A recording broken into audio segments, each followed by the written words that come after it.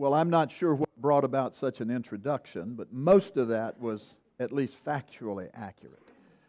Um, God has brought us together over these years. You never know when you retire exactly what that new life is going to be. And it's often seen with great trepidation. But the Lord has chosen to not release me from call yet. So until He does so, I think I will continue to serve in whatever way He sees best. Which leads me to say to you, I have come to love this congregation, first and foremost because of the people you are.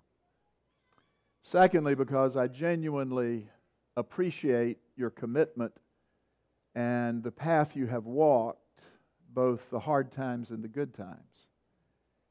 And thirdly, because it is very evident that God is present in this place.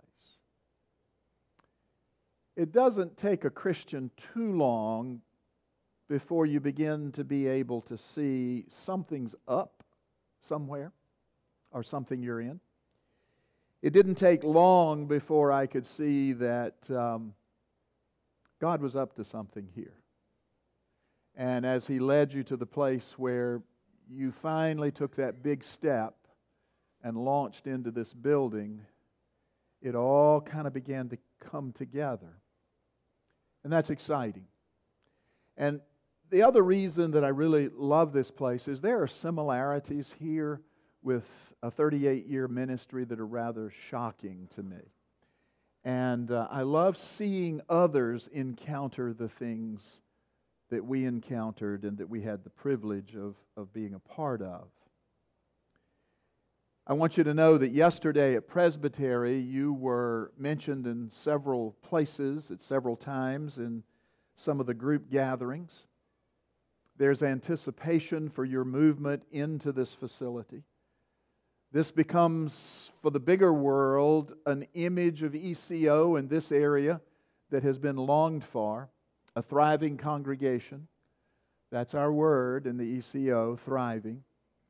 A thriving congregation building the kingdom of God. And you're about that. We have a couple of other congregations that are a little behind you, and I'm happy to tell you that there are 3, church planting is telling us there are 3 church plants that are not long before launching. So don't let anyone tell you the kingdom isn't growing. And don't let anyone tell you that God is not at work, because He is. So this morning, and I'm grateful for Nelson's introduction, but most of all, he read the Scripture exactly as I would have read it, and I appreciate the emphasis that he placed. When I, over the years, would plan sermons, I would leave family and work and church and had an agreement that I could go to the most isolated place that I could find with 4 boxes of books, my Bible, and enough food to make it a week. And the Lord and I just lived together for a while. And that's the way I planned sermons.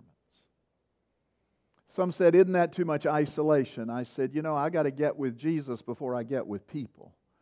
People mess things up. So I got to get with Jesus first. So as I approach an individual sermon or a short series of sermons in various places, I kind of pull aside. I get away. And as I approached this Sunday after Nelson and I locked in the date, I found myself isolated, and I was right in the midst of a number of things very crucial to getting a Presbytery meeting going and all the drivel that sort of thing has to have done, that you have to have, but it isn't kingdom changing. And sat in silence for a while. And the Lord spoke. And when a preacher says that, I don't know, but for me that is never a voice that I heard and looked for. But it's a sense in my gut that this is not to be toyed with. And so what the Lord said to me was, tell them what you wanted to hear. Tell them what you wanted to hear. Really, Lord? We began to launch into the opening of a new facility, and we discovered something that we never anticipated. We discovered that there was someone who didn't want us to succeed. We discovered in some painful ways that there was a reality that didn't want us to succeed. Satan used some painful things to complicate, to bring hurt and injury and even tragic death in a way that stood in our face. I could tell you stories that in some ways would betray confidences and difficulties, but I want to tell you this in a general term. I had the privilege of serving a congregation for 38 years that, as far as I remember, was united from the first day till the last day. Oh, we didn't always agree, but we were united. But 6 months before we went in that building, something happened that tried to break that unity. And it was painful. And it had the ability to disrupt everything. I don't think it had the ability to stop everything, but it did have the ability to disrupt it. And in a joint session and diaconate meeting trying to deal with this, a young deacon said, "Can I say something?" And he said, "Don't you all get this? This is the evil one trying to stop what we're doing." And it was like the light came on. And it wasn't 2 days before the disruption was gone. Because people saw themselves as they were, and they understood once again that God was in that place. And things moved forward. And a lot of other things happened. Permit disruptions, false information going into the county. How did that get there? Well, it all got corrected, and it all happened. Created some delays along the way. But then there came that magical date. And it was what you're calling the soft opening. Now, we were like junkyard dogs foaming at the mouth to get into this building. It had been long and hard. And I always, all the years, and on Sunday morning, get up very early and would go into the office very early. And I went in to the building, to my little office that was at the second campus, and I heard something down the hall. And I thought, that's water. And I walked down the hall, and ugly water met me in the hall. And it was coming from the women's bathroom. And a toilet had utterly exploded. And the whole sewer system had backed up and was pushing back into the building. Don't ask me how that happens, but I know how it happens. And a few phone calls and some hard work and no water in the building. We got it cleaned up enough, and we just said there's no water in the building, and we had the soft opening. And it was one of the grandest times we ever had. Hard times come, don't they? If I ask you to look into your lives, you could name hard times.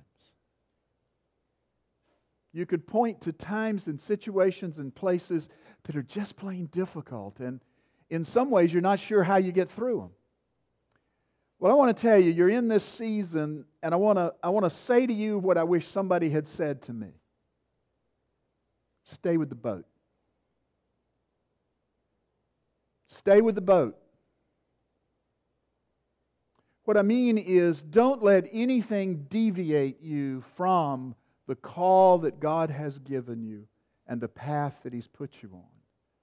Because this is the precarious season. And I can promise you, I may not know what. I am not clairvoyant. I have no special word of knowledge for you this morning other than this. He will try.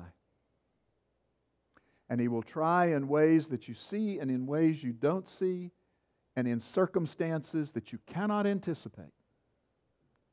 To whirl around and make ugly things happen, or difficult things occur, or what seems to be utterly impossible stand right in front of you. Stay with the boat. How do you deal with hardships? Paul faced hardships his whole life and really his whole career for Jesus. He wouldn't call it a career, he would call it his life. And here in this story, he has seen the call, he's heard the call, he's been given the call. Stay with the boat. Keep going. It's an incredible story, this shipwreck story. And Pastor Nelson teed me up last week perfectly. He didn't know it at the time. But he led me to this place, and I want us to go deeper into this whole concept. Situation of the text is this. Paul is a prisoner on his way to Rome to stand trial and ultimately to be executed. Paul's warden, we might call him, is Julius, a kindly Roman centurion. Placed on a ship destined for Rome, Italy, the focus of his ministry and dreams. Paul always wanted to get to Rome. I'm not sure he anticipated getting there, particularly in chains, but he wanted to get to Rome. And being a Roman citizen, Paul was constantly along the way granted certain things that those who weren't Roman citizens didn't get granted. He was allowed to take 2 companions with him along the way. So he took Luke and Aristarchus, a devoted brother from Thessalonica. Paul was treated well. In fact, he was allowed to get off the boat and disembark and visit friends in Sidon. But from there, the whole trip fell apart.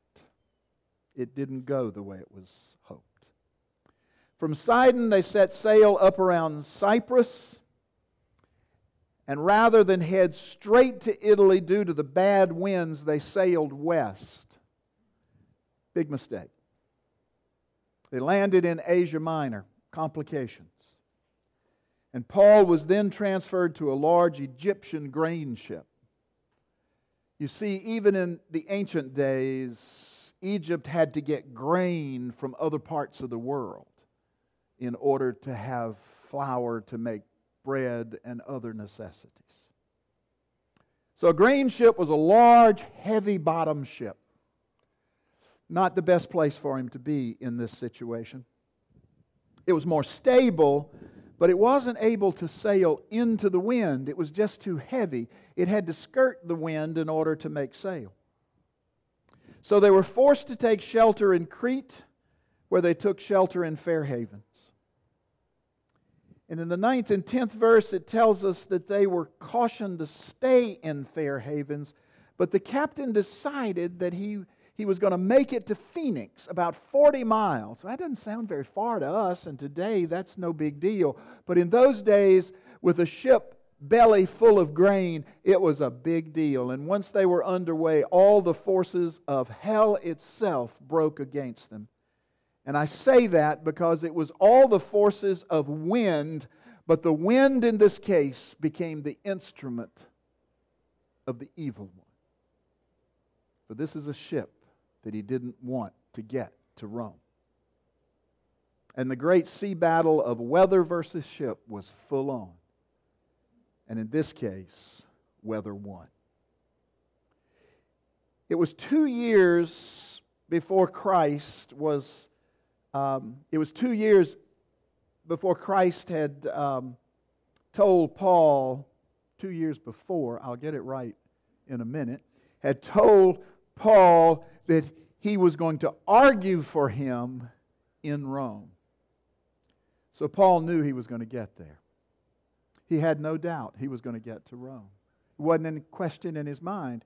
If he's been told by Christ himself that he is going to go there and argue for Christ, preach the word, speak the word for Christ, Paul doesn't question that. So what's coming at him is simply something that is assailing him. Great waves were at it, and the ship was in trouble. But Paul was calm. Why would Paul be calm in such a situation? Well, one can only assume that he's heard the great stories of Jesus. And one can only assume that Paul surely has heard the story of Jesus and the disciples on the Sea of Galilee when Jesus says to the disciples, "Get in the boat and go to the other side." And being a follower of Jesus, they get in the boat and they start to the other side, and the storm comes up and the waters are going to drown them. And Jesus comes and says what? "Peace, be still."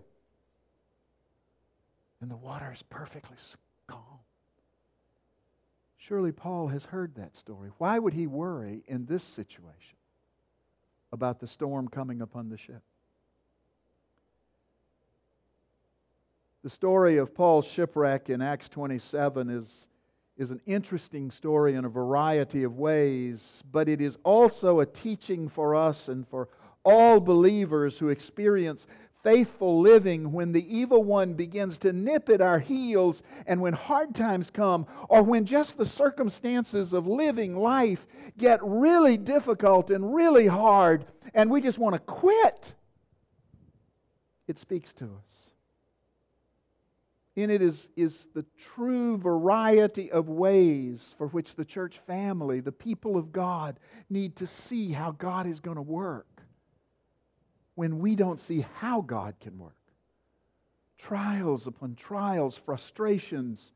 When the people of God sacrifice, put blood, sweat, and tears and difficulty into life in order to get where they believe God is calling them. And then somehow along the way, these ugly things happen that begin to disrupt everything. How do we deal with that?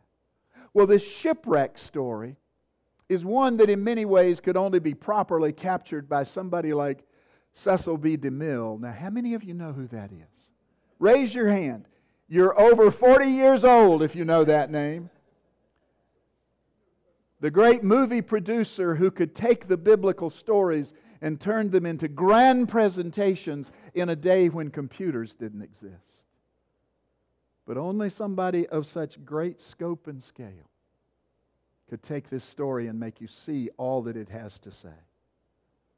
Paul shouts to the ship in verse 21 and 22, "Men, you should have taken my advice not to sail from Crete.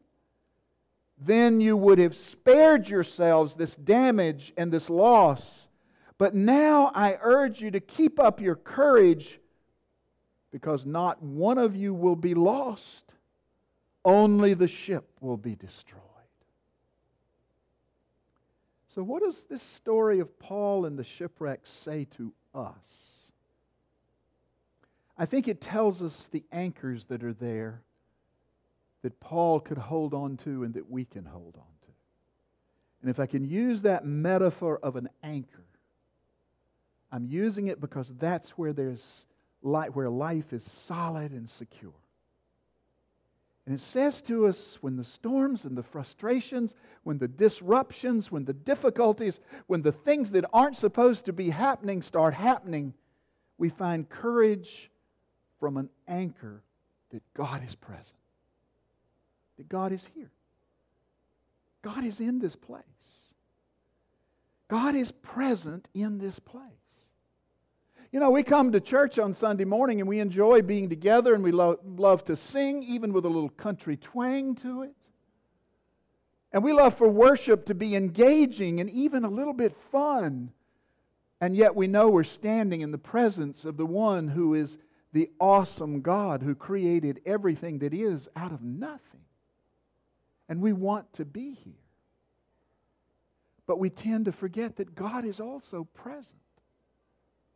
Not because of us, not because of anything we've done, but because He has promised to be with His people. Paul says in this story, last night an angel of God, whose I am, that's my God. An angel of the one who owns me. I'd love to bring one of the little children right up here, and I'd love to bring my granddaughter Callie and put her right here in front of you and tell you how much her mama and daddy love her and how much her grandmama and granddaddy love her and how they own her and protect her and cherish her and will do anything for her. Give their last coin, their last ounce of energy, and they will protect her with their lives. That's the way God is with you. He's present. He's right here. In the ancient city of Corinth, Paul heard, "Don't be afraid, Paul. Keep on speaking. Don't be silent. I am with you, and no one is going to attack and harm you because I have many people in this city." And it is constantly in Paul's mind. Oh, that we would know that. When you wonder how to get through, and you look and you think, I'm just here by myself. We can't mount this mountain. We can't traverse the valley. We can't get there. God is there. You see, we have a lot of anchors out there. We talk about our knowledge and our skills and our ability to be positive and optimistic, and we rationalize this and we rationalize that. But here's the big deal. God's in this place. And you know what? He's going to occupy a building. Because if He doesn't occupy it, you're wasting your time. And He's going to occupy that building because He is in your midst. And whatever the storms are, whatever the difficulties that come, whatever the frustrations are, whatever the surprises along the way may be, now or later or next year or 6 months in your life as an individual or in your congregational existence, get this: Jesus is present. Don't ever forget it. Secondly, I think Paul could be courageous in life in this moment because there was the anchor of God's ownership. God owned him. He knew that he was possessed by his God. It wasn't just a collegial relationship. That he was owned and what he was about was owned. That this trip to Rome was not a vacation, a grand tour. It was what God owned and what God was doing. He said he saw himself as belonging to God, and he belonged to God, and that trip belonged to God. Last night, an angel of God whose I am and whom I serve stood beside me. In other words, this is not just me. Do you ever think about the fact that you belong to God? Think about that. Your body, your life, your mind, your resources, your time, it belongs to God. It's just on loan to you. It's just yours to use as a gift and to manage that He might be glorified. It's like a child to a parent. There's not property to be claimed, but that which is to be held and cherished and loved. Paul knew he was owned by God. Not just in association with God, but he looked to the one who ruled over him as the one who held everything there was in him and about him.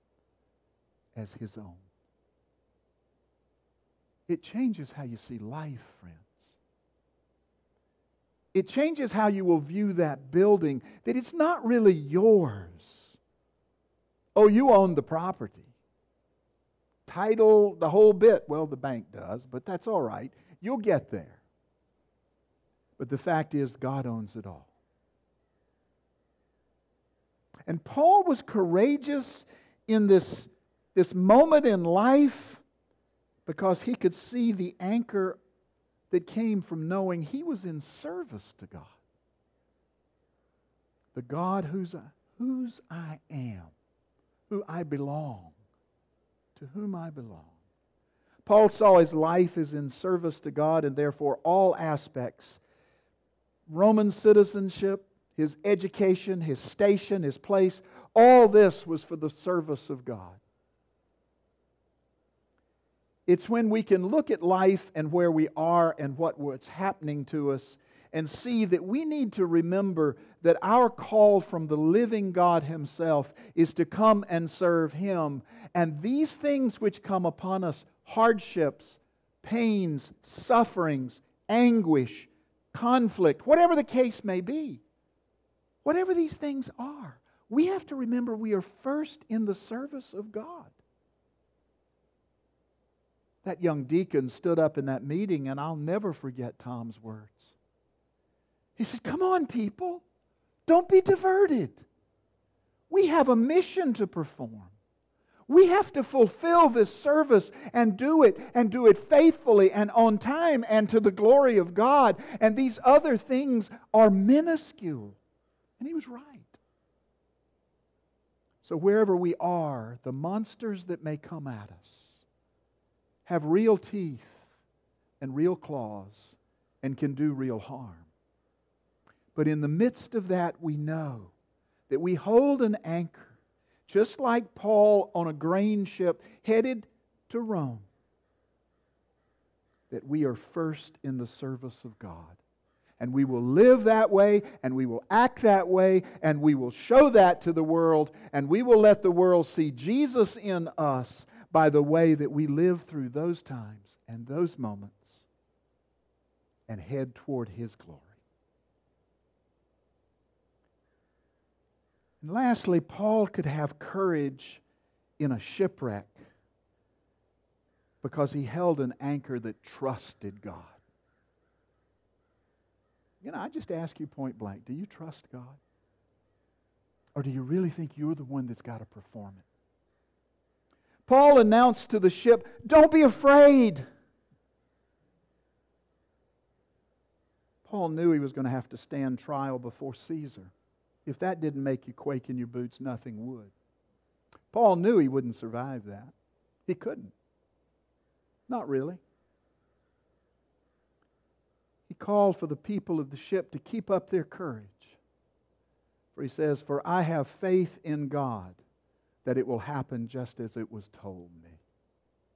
There comes a time for the people of God to hear the Word of God and their experience of Jesus and to say, "We believe that what Jesus has told us is the truth. And therefore we trust God over and in the midst of all that comes at us." After Paul's encouragement, things got worse, interestingly. It reminds us that in very candid ways that this business that we often are told by people that if we'll follow Jesus, life is going to be easy and copacetic and it's just going to be smooth sailing. Read Scripture and you're going to find out. Follow Jesus and it's going to get harder. But when you trust Him who called you, you're secure. The plan was to kill the prisoners on board the ship. They've struck the sandbar, the stern is broken open. Kill the prisoners, be done with that, get on with their way. But the centurion persuaded them to spare Paul and the others. And they spared them all, and they went ashore on parts of the ship. They were spared as Paul had said. Amazing. Trusting in God is how we can be of great courage, and only of great courage, when we trust Him who has called us to Himself. You know, in a world that is so full of the threat of war, it's been a long time since in my deepest self I've seen the reality exist of the possibility. When we look at the disruption and the division in our own country and how divided we are, and we look at ourselves and we say, can we survive this?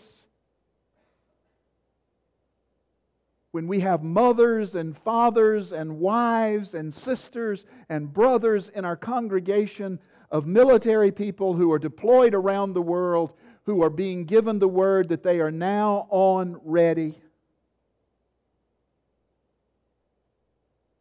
what do we trust?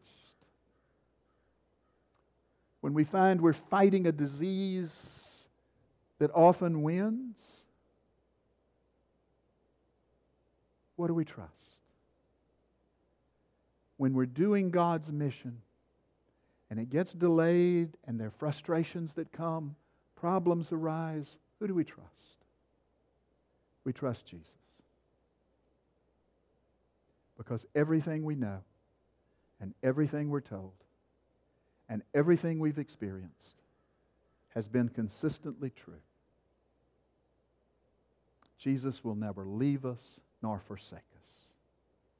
And Paul knew that. And so must we. Storms frighten us for a variety of reasons, but most of all because they're fierce and they're real. But can you imagine the story told back in Egypt land? When the ship's grain, whatever was left, may have made it back there? Can you imagine the stories that were told in Crete as to what has happened? Can you imagine the stories that were told by those who carried the gospel into other lands and there were hard times and difficulties and wars and persecution? Well, dear friends, remember the anchors. God is present. God is present.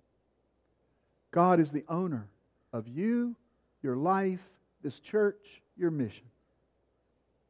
You're called to serve. Hold that service tightly, because that is the call of your life. And have faith in Jesus. You can trust Him, for He has never failed you. And He will not leave you nor forsake you. That's what I wish I had heard. Because that became the experience. So, dear friends, listen to the words of Scripture. Trust in the great missionary Paul. And know as you take one foot and put it in front of the other and march on down this path, these are the anchors that will get you to the end.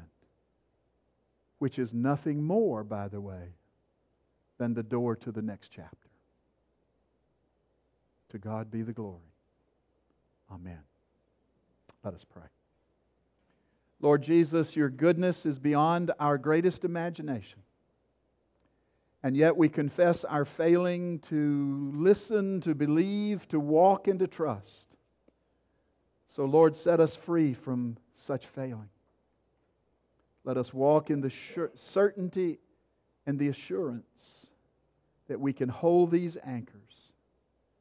And whether it is in our life, in our situation as individuals, or as in this great church family as they march forward into the next phase, hold them secure, that the anchors might make them secure. In the name of Jesus, amen.